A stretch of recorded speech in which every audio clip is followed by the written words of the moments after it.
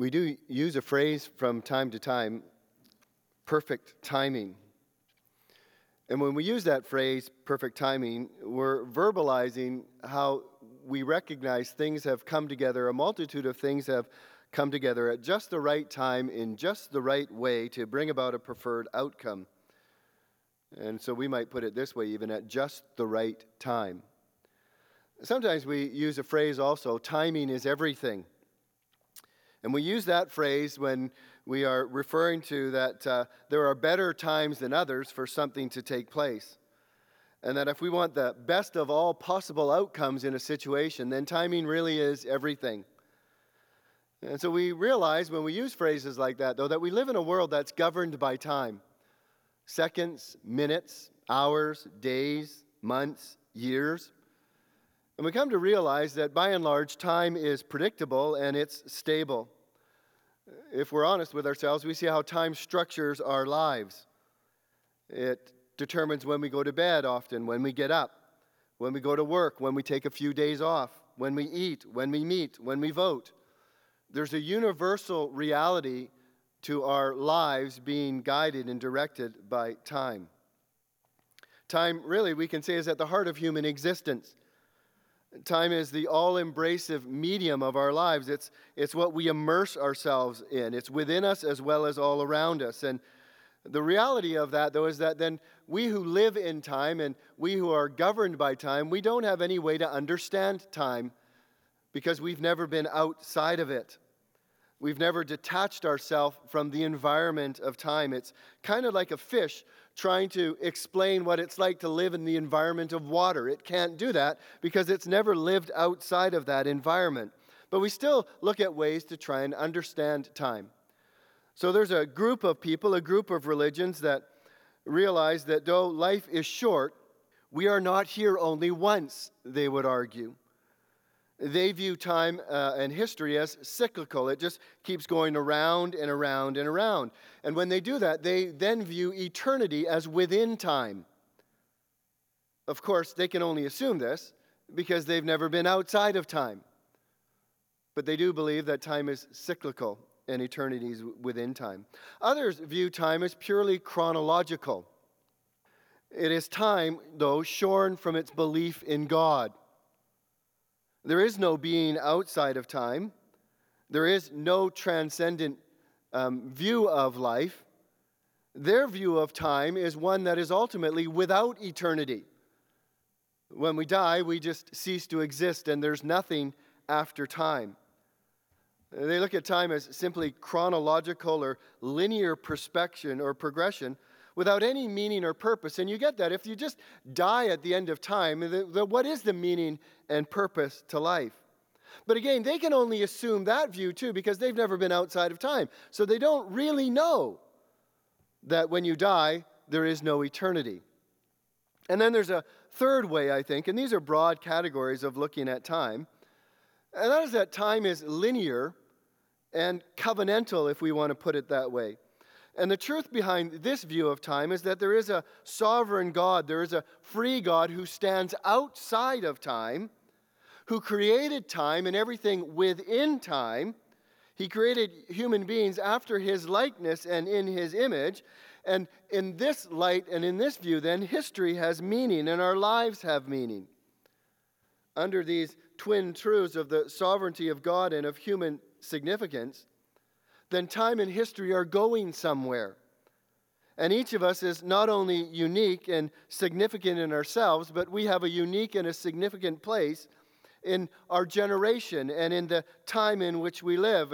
I was thinking of Esther when Mordecai came to her and said, "Who knows whether you have come to the throne for such a time as this?" That's a view that time has meaning and time has purpose. When time ends, God has told us eternity begins.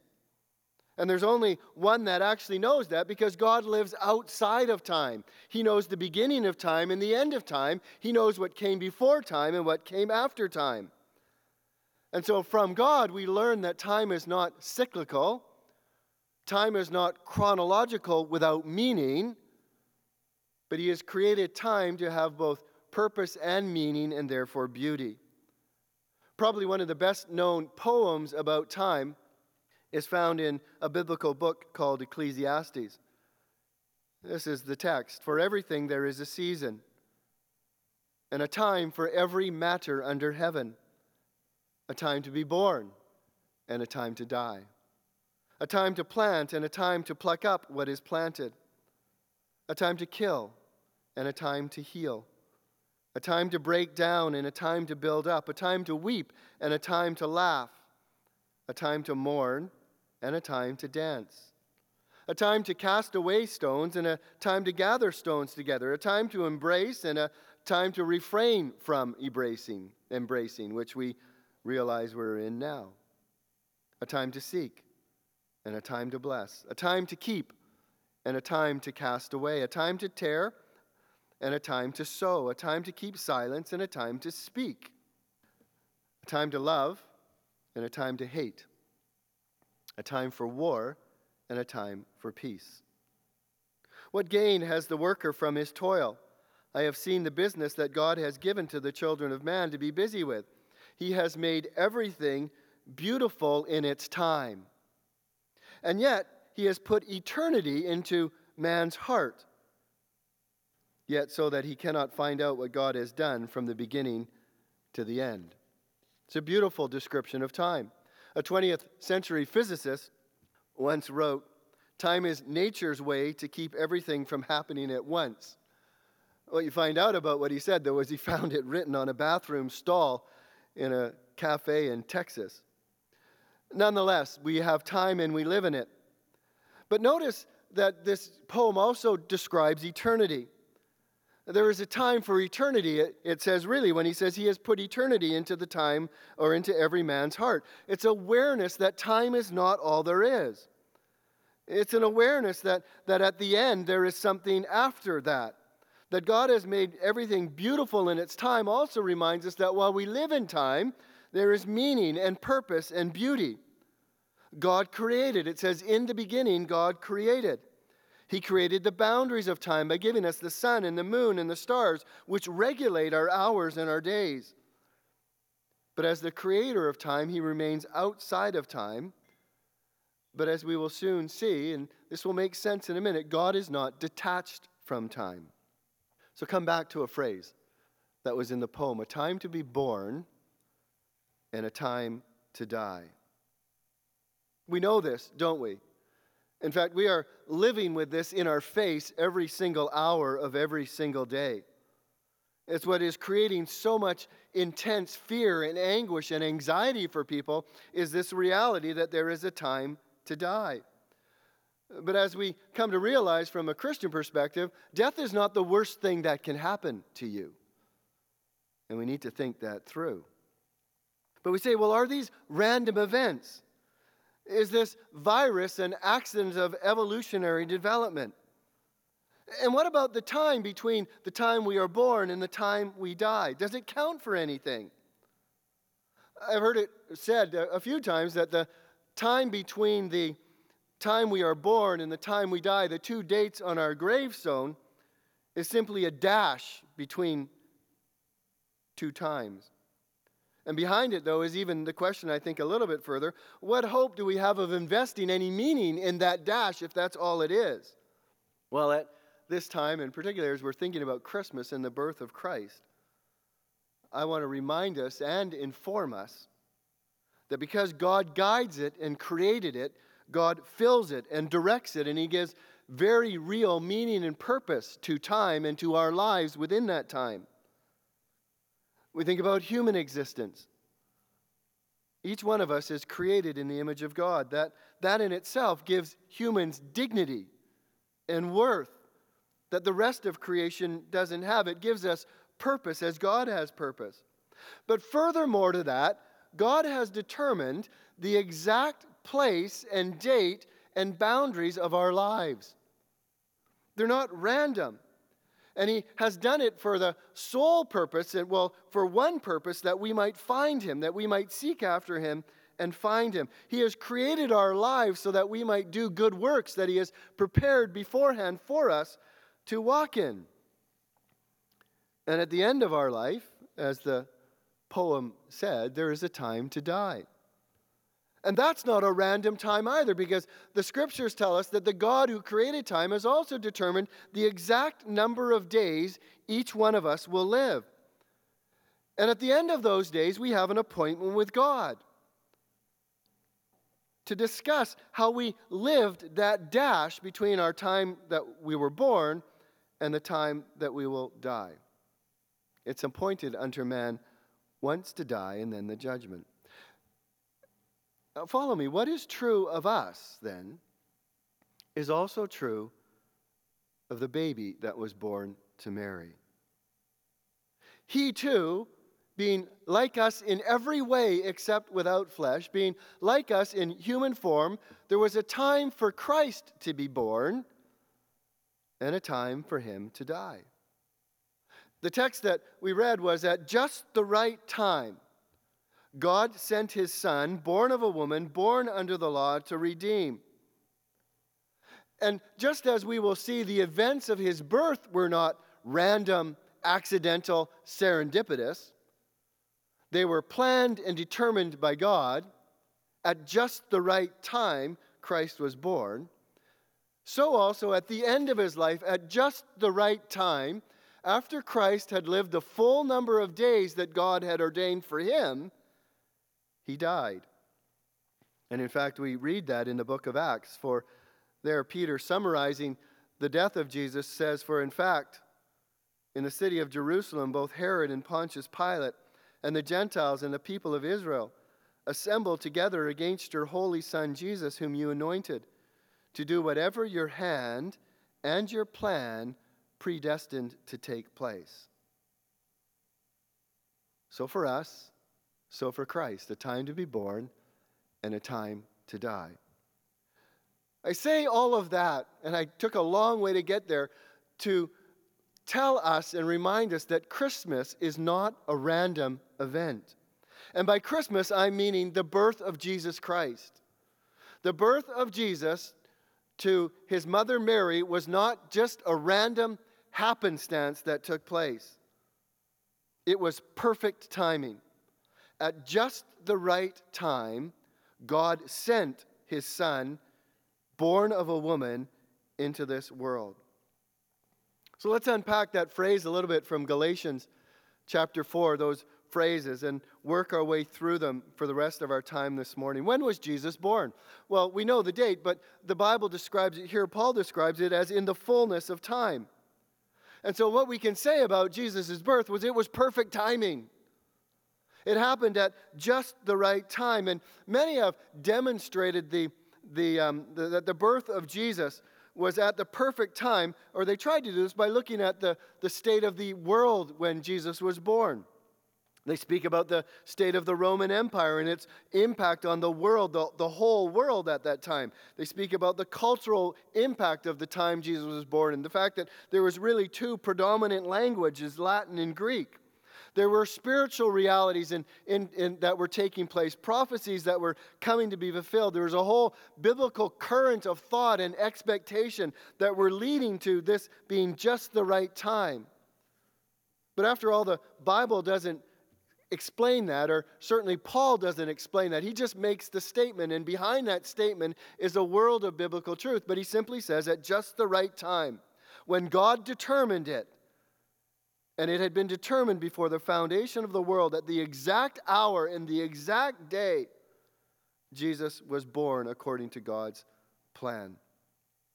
Really, that phrase says a lot more about God than it does about the circumstances surrounding the birth of Jesus. And as the exact time and place of our birth was determined by God before we were ever born, so the exact time and place of Jesus' birth was determined by God. And so that's the second sort of question. Who determined that it was the fullness of time? Well, God did. Because God is outside of time. God is the one who controls time. God is real, and that changes everything. And we say, well, what kind of God is able to do this? Well, a God who is outside of time and space. A God who is not part of time so he can see the beginning and the end. A God who guides and directs and controls time. A God who knows it because he has determined it, because he has determined the course of history. But also a God who is not detached from this world. A God who does not just set the world going and then stands back and watches it unwind. Rather, it's a God who is personally engaged and involved in the world in which he created. He steps into our time and our space. God loves us and believes in us as humans even more than we could ever love us and believe in ourselves. It's only such a God who could determine the right time and the right place for his Son to be born. And so it's a reminder to us that the birth of Jesus was part of God's plan for mankind. It didn't just happen. It wasn't just a serendipitous set of circumstances that God suddenly took advantage of. No, the birth of Jesus was the thought out, planned out plan of God set into motion at just the right time. These are basic, I know, but the next question then is simply, well, what did God do in the fullness of time? Well, he sent his Son. It doesn't pain me to remind us of this. We've spent the last 2 weeks talking about the fact that Jesus was both God and man. We talked about the names that he was given that help us understand his character and his personality and his abilities. Isaiah reminded us of this when he says, "Unto us a child is born, through Mary, came through the birth canal of Mary, and unto us a son is given," was a son who was the eternal Son of God, who was sent into time through Mary, called Emmanuel, God with us. In this, the love of God was manifest to us, that God sent his Son into the world so that we might live through him. God sent his Son into the world reminds us that his Son existed before God sent him into the world. And we've considered this over the past little while. And so this baby that was born to Mary existed before time existed, and God sent him into time and space through Mary. This is amazing and it's wonderful, and this is why he can do what he does for us. And that's the next question. Well, how did God send his Son into the world? I've already mentioned that he did so through a woman. It says God sent his Son into the world born of a woman.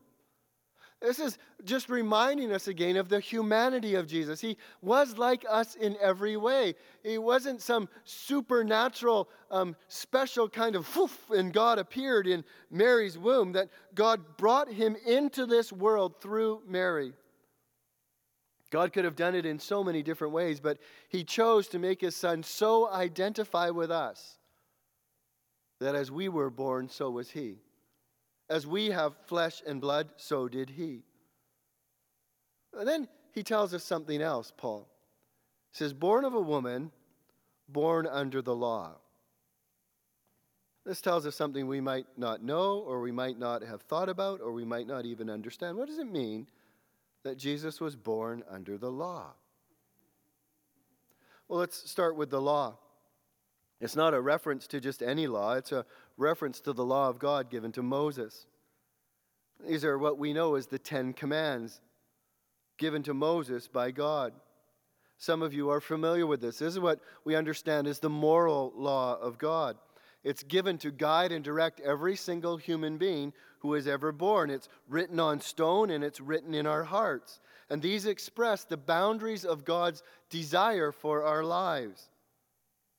They not only direct our acts, but they are to direct our thought and intent and motives. This is the law that Jesus was born under. Then God gave the people all these instructions. I am the Lord your God who rescued you from the land of Egypt, the place of your slavery. You must not have any other gods but me. You must not make for yourself an idol of any kind or an image of anything in the heavens or on the earth or in the sea. You must not bow down to them or worship them, for I am the Lord your God, am a jealous God, who will not tolerate your affection for any other gods. I lay the sins of the parents upon their children. The entire family is affected, even children in the 3rd and 4th generations of those who reject me. But I lavish unfailing love for 1,000 generations on those who love me and obey my commands. You must not misuse the name of the Lord your God. The Lord will not let you go unpunished if you misuse his name. Remember and observe the Sabbath day by keeping it holy. You have 6 days each week for your ordinary work, but on the seventh day it's a Sabbath day of rest, dedicated to the Lord your God. On that day, no one in your house may do any work. That includes you or your sons or your daughters, your male or female servants, your livestock, or any foreigners living among you. For in 6 days the Lord made the heavens and the earth, the sea, and everything in them. But on the seventh day he rested. That is why the Lord blessed the Sabbath day and set it apart as holy. Honor your father and mother, then you will live a long life. You must not murder. You must not commit adultery. You must not steal. You must not falsely testify against your neighbor. You must not covet your neighbor's house. You must not covet your neighbor's wife, male or female servant, ox or donkey, or anything else that belongs to your neighbor. The succinct summary of these 10 words is given by Jesus in response to a question. Teacher, what's the most important commandment or law of Moses? Jesus replied, you must love the Lord your God with all your heart, all your soul, and all your mind. This is the first and greatest commandment. And the second is equally important. Love your neighbor as yourself. The entire law and all the demands of the prophets are based on these 2 commandments. So to be born under the law meant that Jesus himself was accountable to those laws that God gave to Moses and the people. These are God's laws. He authored them. And as a man, Jesus submitted himself to its authority over his life. He lived his life under that law, so to speak. Jesus entered into the world under a state of obligation to that law, so that at every moment of his life, he was constrained by that law. That is why when Christ came into the world, he said, look, I have come to do your will, O God, as it is written about me in the Scriptures. Now work that through in your heads for a moment. It's the same law that we are under. It's the same law that we are accountable to. It's the same law that we all are to live our lives and have our lives constrained by. And the punishment for even one slip-up of act or thought or intent or motive is eternal estrangement from God.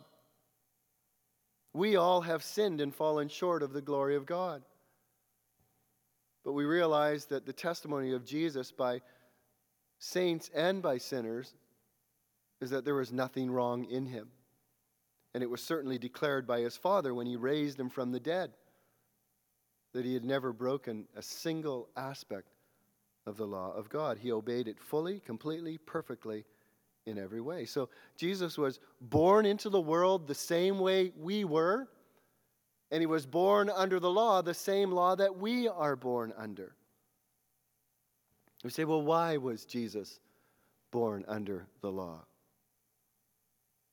Well, Paul says to redeem those who are under the law. This is not what we hear at Christmas time, but it's what we believe and what matters and what we think about at Christmas time.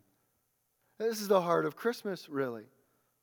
This tells us why this baby was born. This tells us who this baby is and why he was born for us. Explains why he was born of a woman and why he was born under the law. It's to redeem every one of us who were like him in every way except without sin, and who needed freeing because of our sin. And this is where we jump to the end of Jesus' life. Remember, a time to be born and a time to die. Jesus entered the world at just the right time. So also Christ died at just the right time. A time determined by God. So what does it mean that we are redeemed from the law? Well, it certainly doesn't mean that we can do whatever we like. We can cast off all restraint. We can live out all our desires.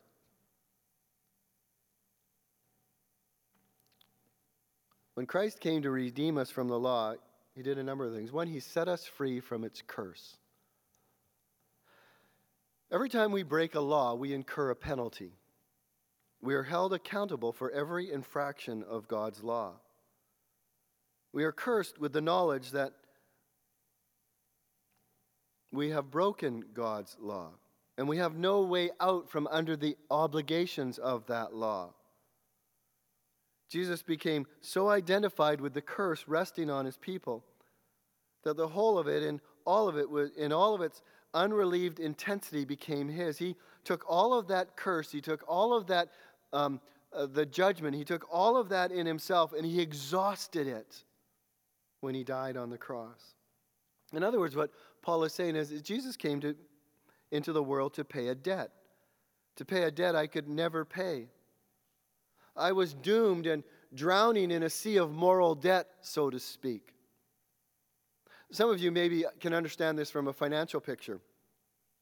And I don't know if it's a great analogy, but it helped me as I was working this through. You have spent more money than you earn. In fact, you know you owe more money than you'll ever be able to repay. And the penalties and the interest and the unpaid bills hang over you like a curse around your every waking moment. What started out to be a pleasure and the joy of buying or consuming has now become a curse, and you feel its weight every waking moment. Some of you, though, have experienced the relief of that debt through an unexpected inheritance or a significant bonus or even bankruptcy. But what we're talking about here is a moral debt that every one of us owes. A moral debt that hangs over our head every second of the day. But for those who trust in Christ, Christ takes that debt upon himself. He pays the penalty in full. He absolves us of that debt and therefore the curse that we feel every waking moment. And by the way, just as it would be silly to try and repay a debt and pay interest of a debt that had already been paid for you financially, why would we ever try and do that for a spiritual debt that has already been paid for us? It's an affront to Christ and his death. When having been freed from the curse, we try and pay off that curse. So Christ came to bear our curse, to redeem us from the curse of the law. But he also filled all the conditions of the law. That's why he could pay off the curse. He lived in perfect obedience to every aspect of the law. It shaped his living. It shaped his thinking. So when you trust in Christ, he frees you from all the terms and conditions of that law. All the fine print. There are no outstanding demands. There are no outstanding conditions still to be met. There will be no law connector or debt collector that can come and tap on your heart and say, well, you still owe this for this. Christ, his moral perfection is taken by God and it's placed on us. And our immoral imperfection is taken from us and it's placed on Christ. And we are fully freed from the obligation of every term and condition of that law. Thirdly, when we think about being freed or redeemed from the law, and these are all tied together, but Christ frees us, redeems us from the law of works. And I don't think there's a single person who has not felt this as a possible avenue to justification and acceptance by God. As long as I do enough good works that balance out my bad works, that God will accept me and that I'll be justified in his sight. And we think that if we just do enough good, if we just do enough good things after we do a bad thing, that somehow that justifies us and that makes us right in God's sight. That's never true, because even one infraction of the law renders us guilty before God, and there's no way that we can ever pay the debt of that single infraction. And so when Christ redeems us from the law, he redeems us from the need to have to try and obey the law to be right with God. Did you know this about the baby born to Mary? Did you know that God sent him into the world at just the right time? Born of a woman, just as all of us were. Born under the law as all of us are, to redeem us from that incredible burden and weight and curse of the law. Did you know that God even has determined that you would hear these words, maybe for the first time or for the 100th time today? Understand this, though, we live in the limits of time, and as one individual said, time is a great teacher, but unfortunately it kills all its pupils. See, every one of us is only a breath away from leaving time and entering into eternity. This is why there is so much urgency in the Scripture, and so much urgency that we need to feel, and you need to feel if you don't know Christ, to put your trust in Him. To put your life in the hands of Mary's baby, God's Son. And the final question is, what's the result of all of this? What's the result of this redemption? See what Paul says? That we might receive adoption as sons and daughters. Do you realize that? That when you put in your trust in Christ, you become part of a new family. You become part of the family of God. And being part of that family comes with all the benefits and privileges of being a child of God, of being Christ's brother. You have all the same privileges that Christ has. And one of the most startling privileges of being a son or a daughter of God is that you call God Father. Truly, in every sense of the word, God is our Father. Incredibly, God has the adoption papers drawn up and everything necessary to make you a full son or daughter in the family of God has been accomplished by Christ who died in our place. This is why Christmas is so important. This is why it matters that we push away all the layers of secularism and open up the layers of the Bible.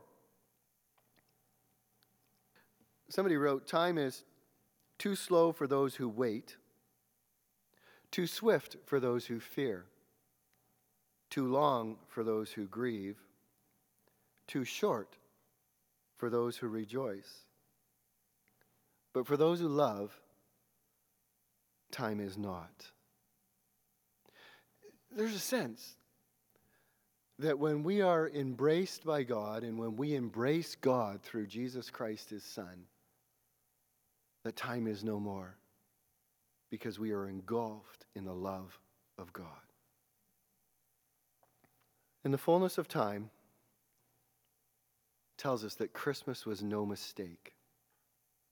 When timing is everything, the birth of Jesus Christ was perfect timing. And the life of Jesus, although only 33 years, was full of purpose and meaning. And it was so because He trusted in His Heavenly Father. And what is true of Christ can be true of each one of us today. Certainly, we all fit into time in our own unique ways. But making the most of time, making the most of each day, making the most of life because of God's creation of our lives and time gives life meaning and purpose.